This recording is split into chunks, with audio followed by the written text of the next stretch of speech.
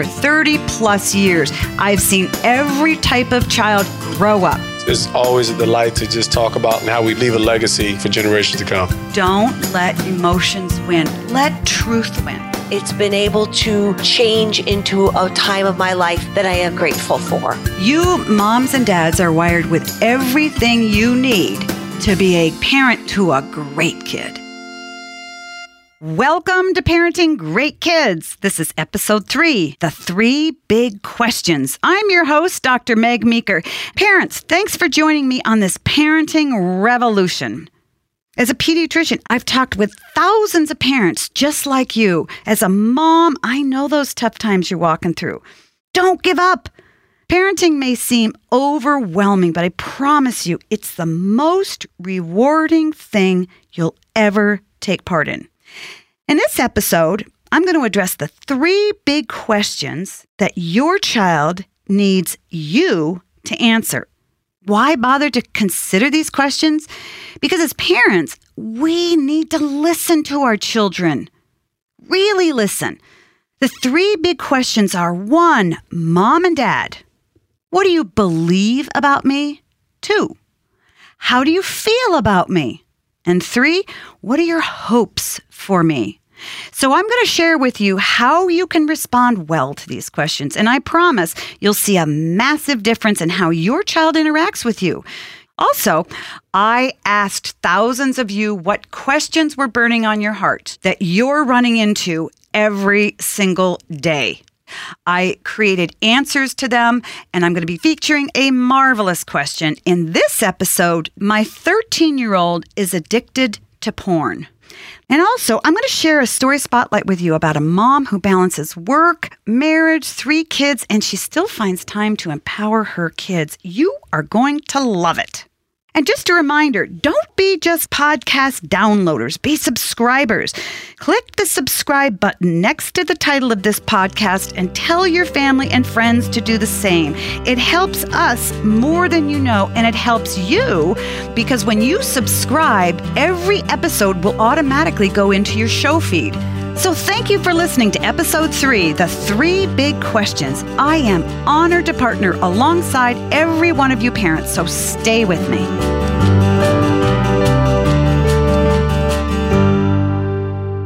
So let's get into it, parents. Let's talk about the 3 big questions that your child needs you to answer and how you can respond well. Question 1, Mom and Dad, what do you believe about me? Every child, regardless of his or her age, searches you, mom or dad, for clues regarding what you think about him or her. When you walk into the room, your daughter looks at you. Have you had a good day? Have you had a bad day? Are you in a good mood? Are you in a bad mood? If you're in a good mood, she'll stay. If you're in a bad mood, she'll just walk into another room.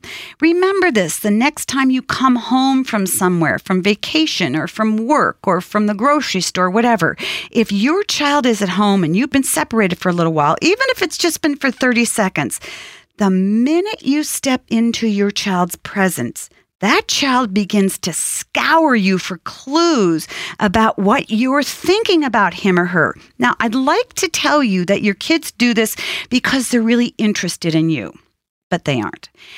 Children, even if they're 18 or 19 or 20, are thinking about one person, and that's themselves. So they are scouring you for clues about what you think about them. Okay, so if your son looks at you, Dad, and looks at your face and sees that you're in a bad mood, he might think, oh, maybe my dad's mad at me, or oh, maybe my dad doesn't want to be with me, or gee whiz, I better leave right now because my dad doesn't want to talk to me because I might annoy him. Your kids read you to think about what you're thinking about so that they can grab hold of that and internalize that. So if your son, Dad, walks into a room and looks at you and you smile, that son reads, gee, my dad believes that I'm great. He wants to be with me.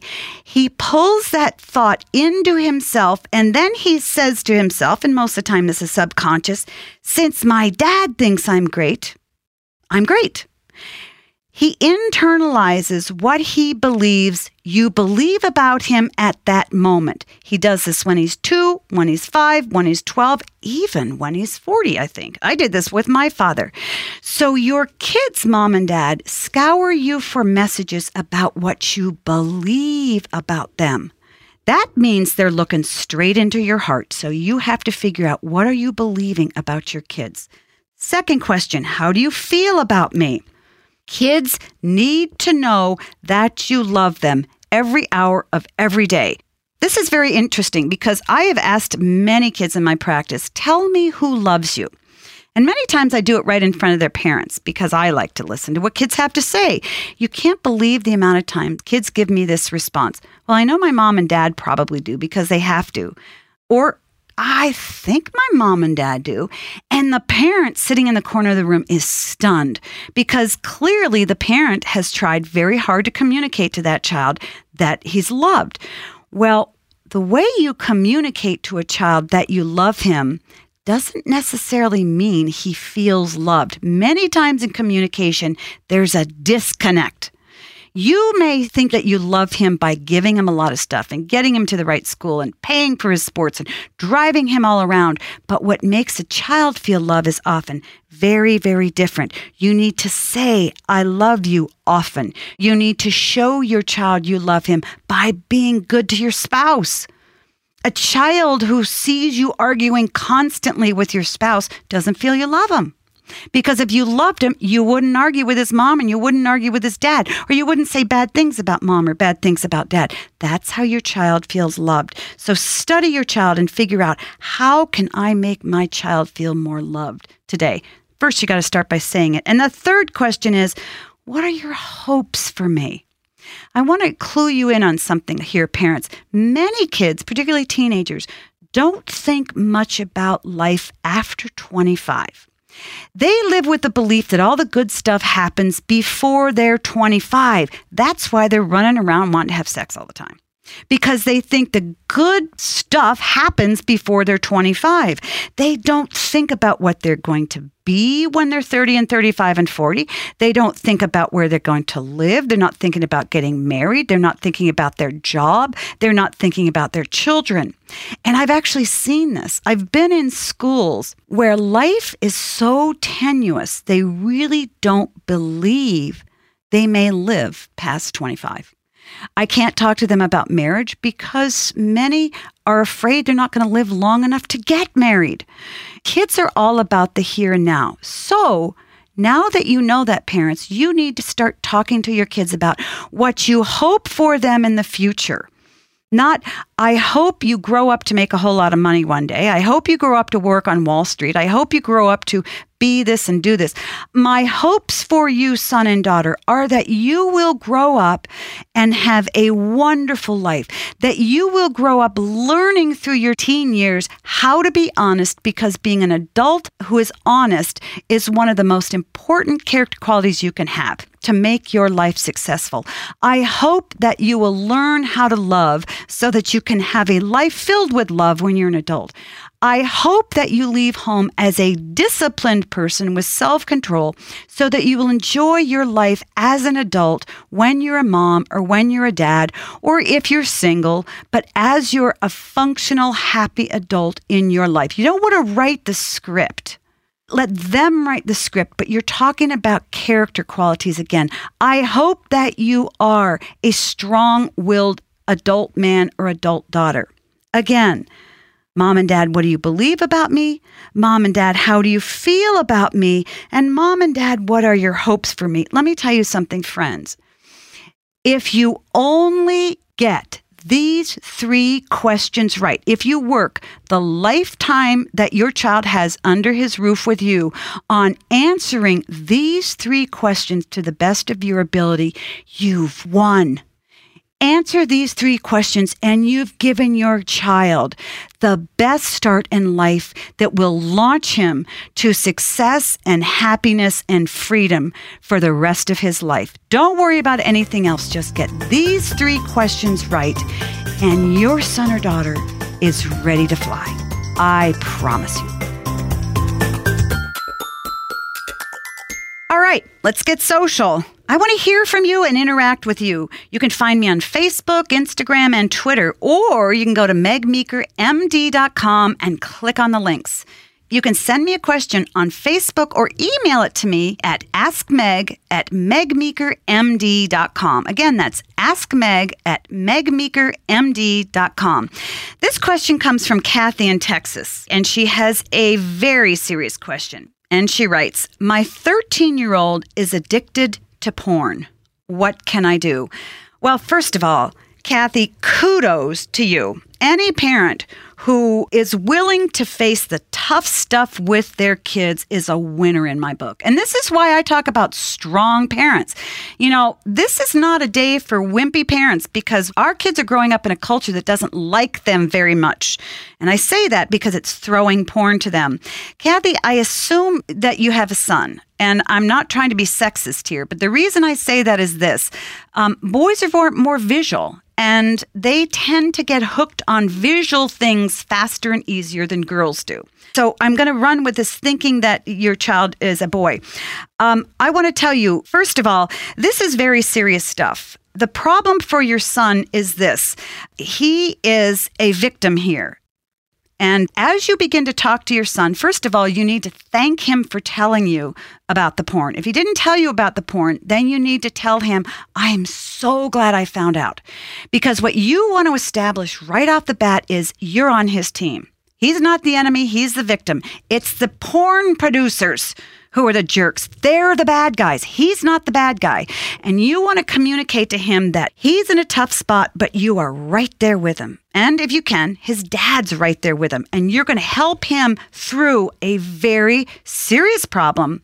And you're going to help him because he does need to have the help. So first thing you want to do is applaud him for inviting you in. Second thing you need to do is let him know that you're on his team. Third thing you need to do is he's going to feel ashamed. And you need to address that. And you need to say, I know you're feeling shame because porn is shameful. You're not shameful. Porn is shameful. So I want you to understand you should not feel ashamed. As we walk through this, I want you to also be completely honest with me about everything that is going on. I want you to understand that porn has a strong hold over you because you're a normal boy. You're a healthy 13-year-old boy, and that's what pornography is intended to do. So this is serious. It has a strong hold over you. You can't break it alone. So that's why you need me, and you may need somebody else that we are going to have to contact to help us along here. You need to help him face the power it has over him, and you need to tell him that he should ask for help whenever he needs it. If along the way, as the weeks go by, because it's going to take weeks to crack this addiction, he is uncomfortable with you. He needs to be honest and tell you that. You're perfectly fine with it. You're going to ask for help outside the home.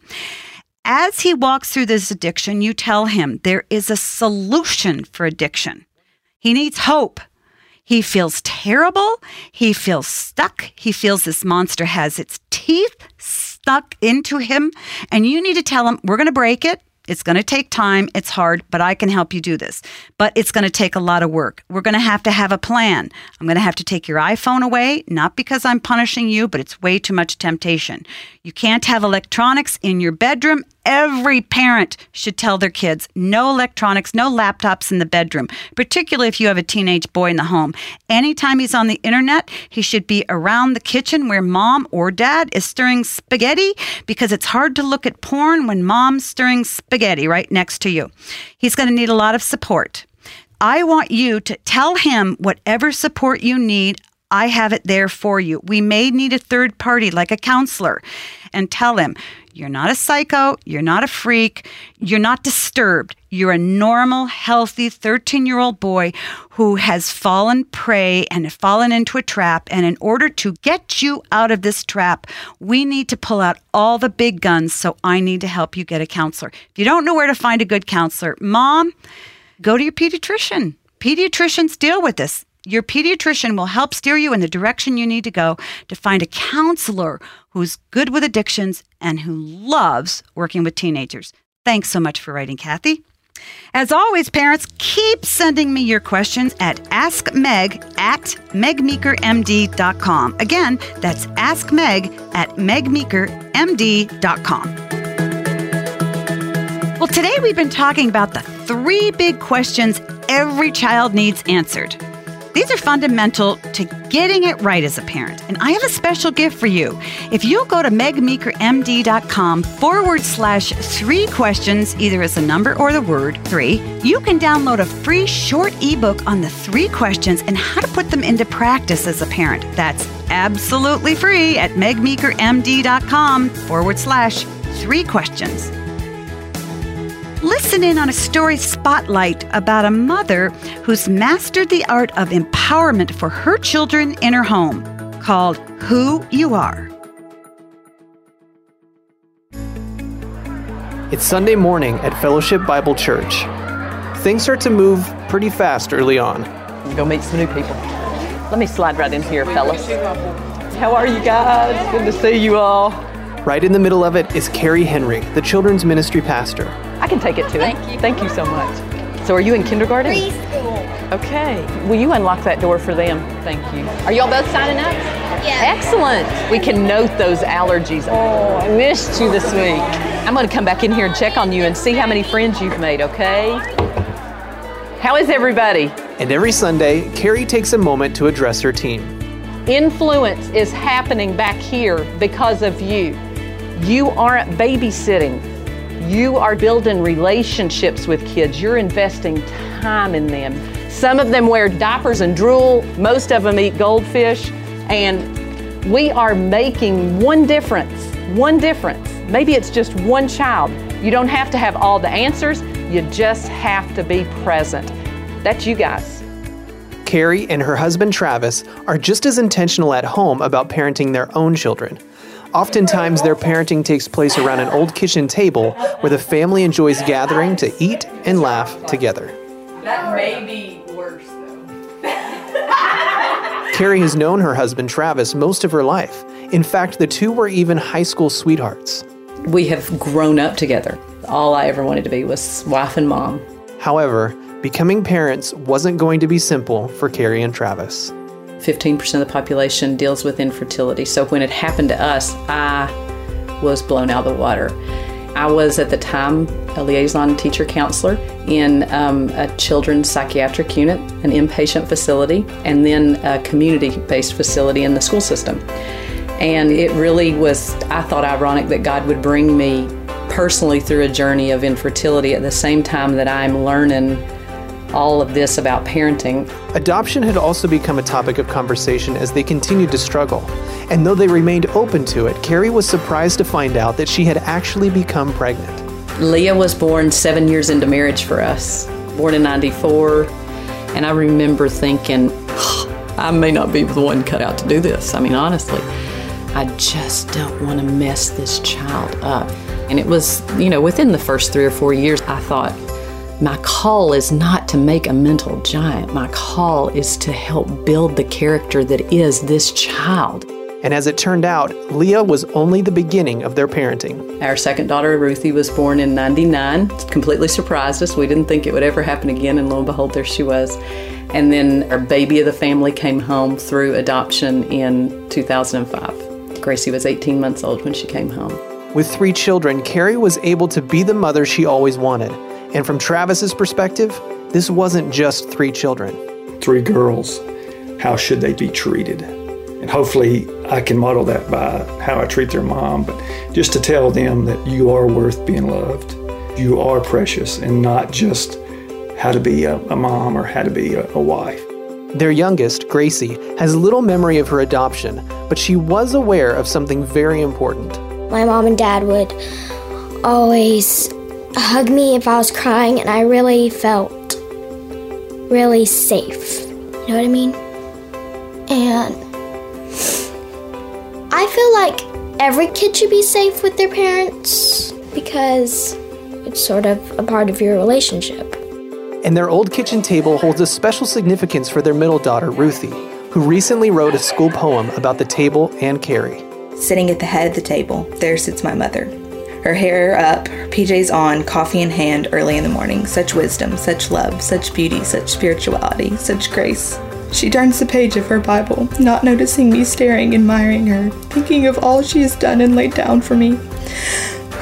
Wondering if I will be that kind of mother, hoping I can be that kind of mother. I close my eyes and think of all the wonderful memories we've had.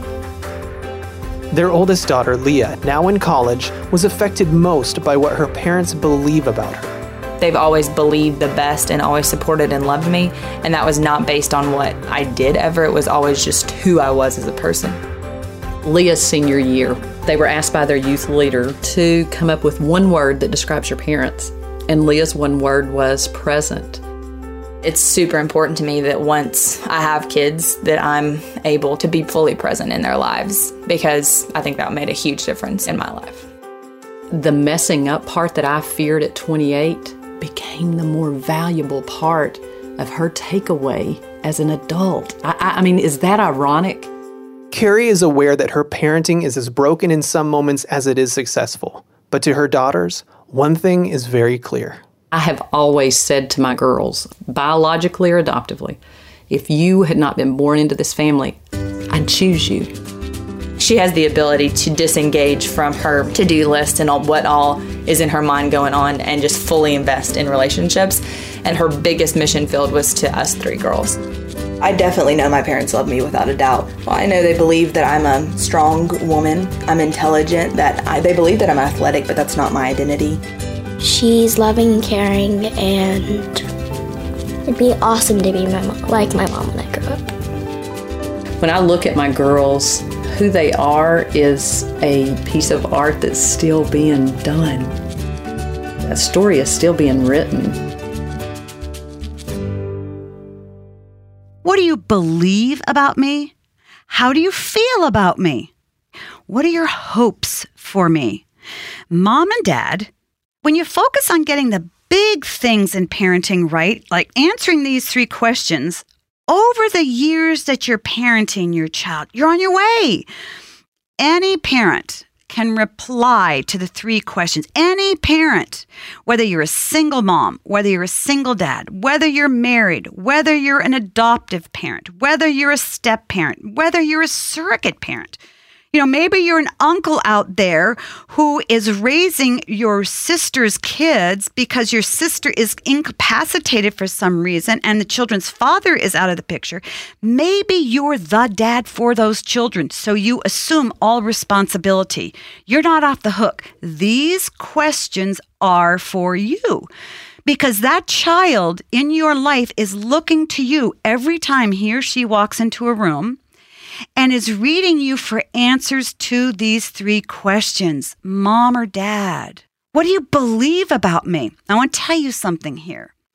If you believe that your child was a mistake, if you believe that your child is a screw up, if you believe that your child was a failure and you don't really like him, and he reminds you of yourself when you were 5, and you couldn't stand yourself when you were 5.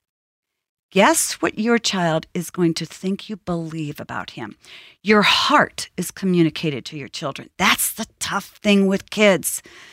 You can't buffalo them. You can make everybody in the world think you love and adore that child, but if you feel ugly towards your child, you better reconcile those feelings because your kid's going to believe that's what you believe about him. Same thing is true with the second question. How do you feel about me, Mom or Dad? If you're struggling with liking that child, but you really love him, you better work on liking him or her too. And here's one of the best ways I know how to do that. We'll talk about this in a later podcast. Never take your child personally. If you're really struggling with disliking your child, for a moment, pretend you're parenting the next door neighbor's kid. Easiest way I know of how to love and like a child at the same time. Mom and Dad, how do you feel about me? Tell your kids you love them. And finally, what are your hopes for me? Talk about your child's future. You don't have to get into the specifics of writing his or her script, but you do need to tell them life gets better. Everything about life gets better. Work gets better. School ends eventually. It really does. And a lot of kids don't believe that it's going to end, but life gets better. Let me tell you something. When I'm invited to a wedding and these brides and grooms who are newly engaged, oh, your life as you knew it is over. The noose is around your neck. You got a ball and chain, da-da-da-da-da. I go to them and I say, I'm going to tell you something. Marriage is amazing. It is one of the best things you're ever going to decide to do in your life. I've been married 35 years, and I can't imagine not being married. It only gets better the older you get. We've got to start giving hope to our kids.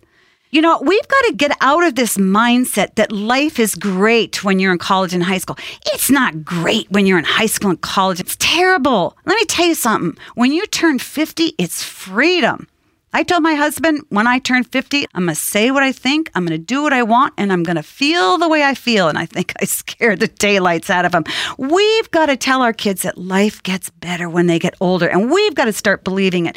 That's how you communicate to your kids what your hopes for them are. You talk about them and you believe in them. So remember these 3 points to ponder. 1, intentionally focus on the messages you're sending your child, both words and actions, because they're searching for clues about what you really believe about them. 2, say I love you often and show your love by helping your child and spouse. 3, ask your child questions, what they want from life, what they're passionate about, and how they can pursue those passions. Again, 3 points. Intentionally focus on the messages you're sending your child. Say I love you often and ask your child questions, what they want from life, what they're passionate about. We've got to be the ones who are giving our kids hope for the future. So until next time, parents, remember, great kids are raised, not born.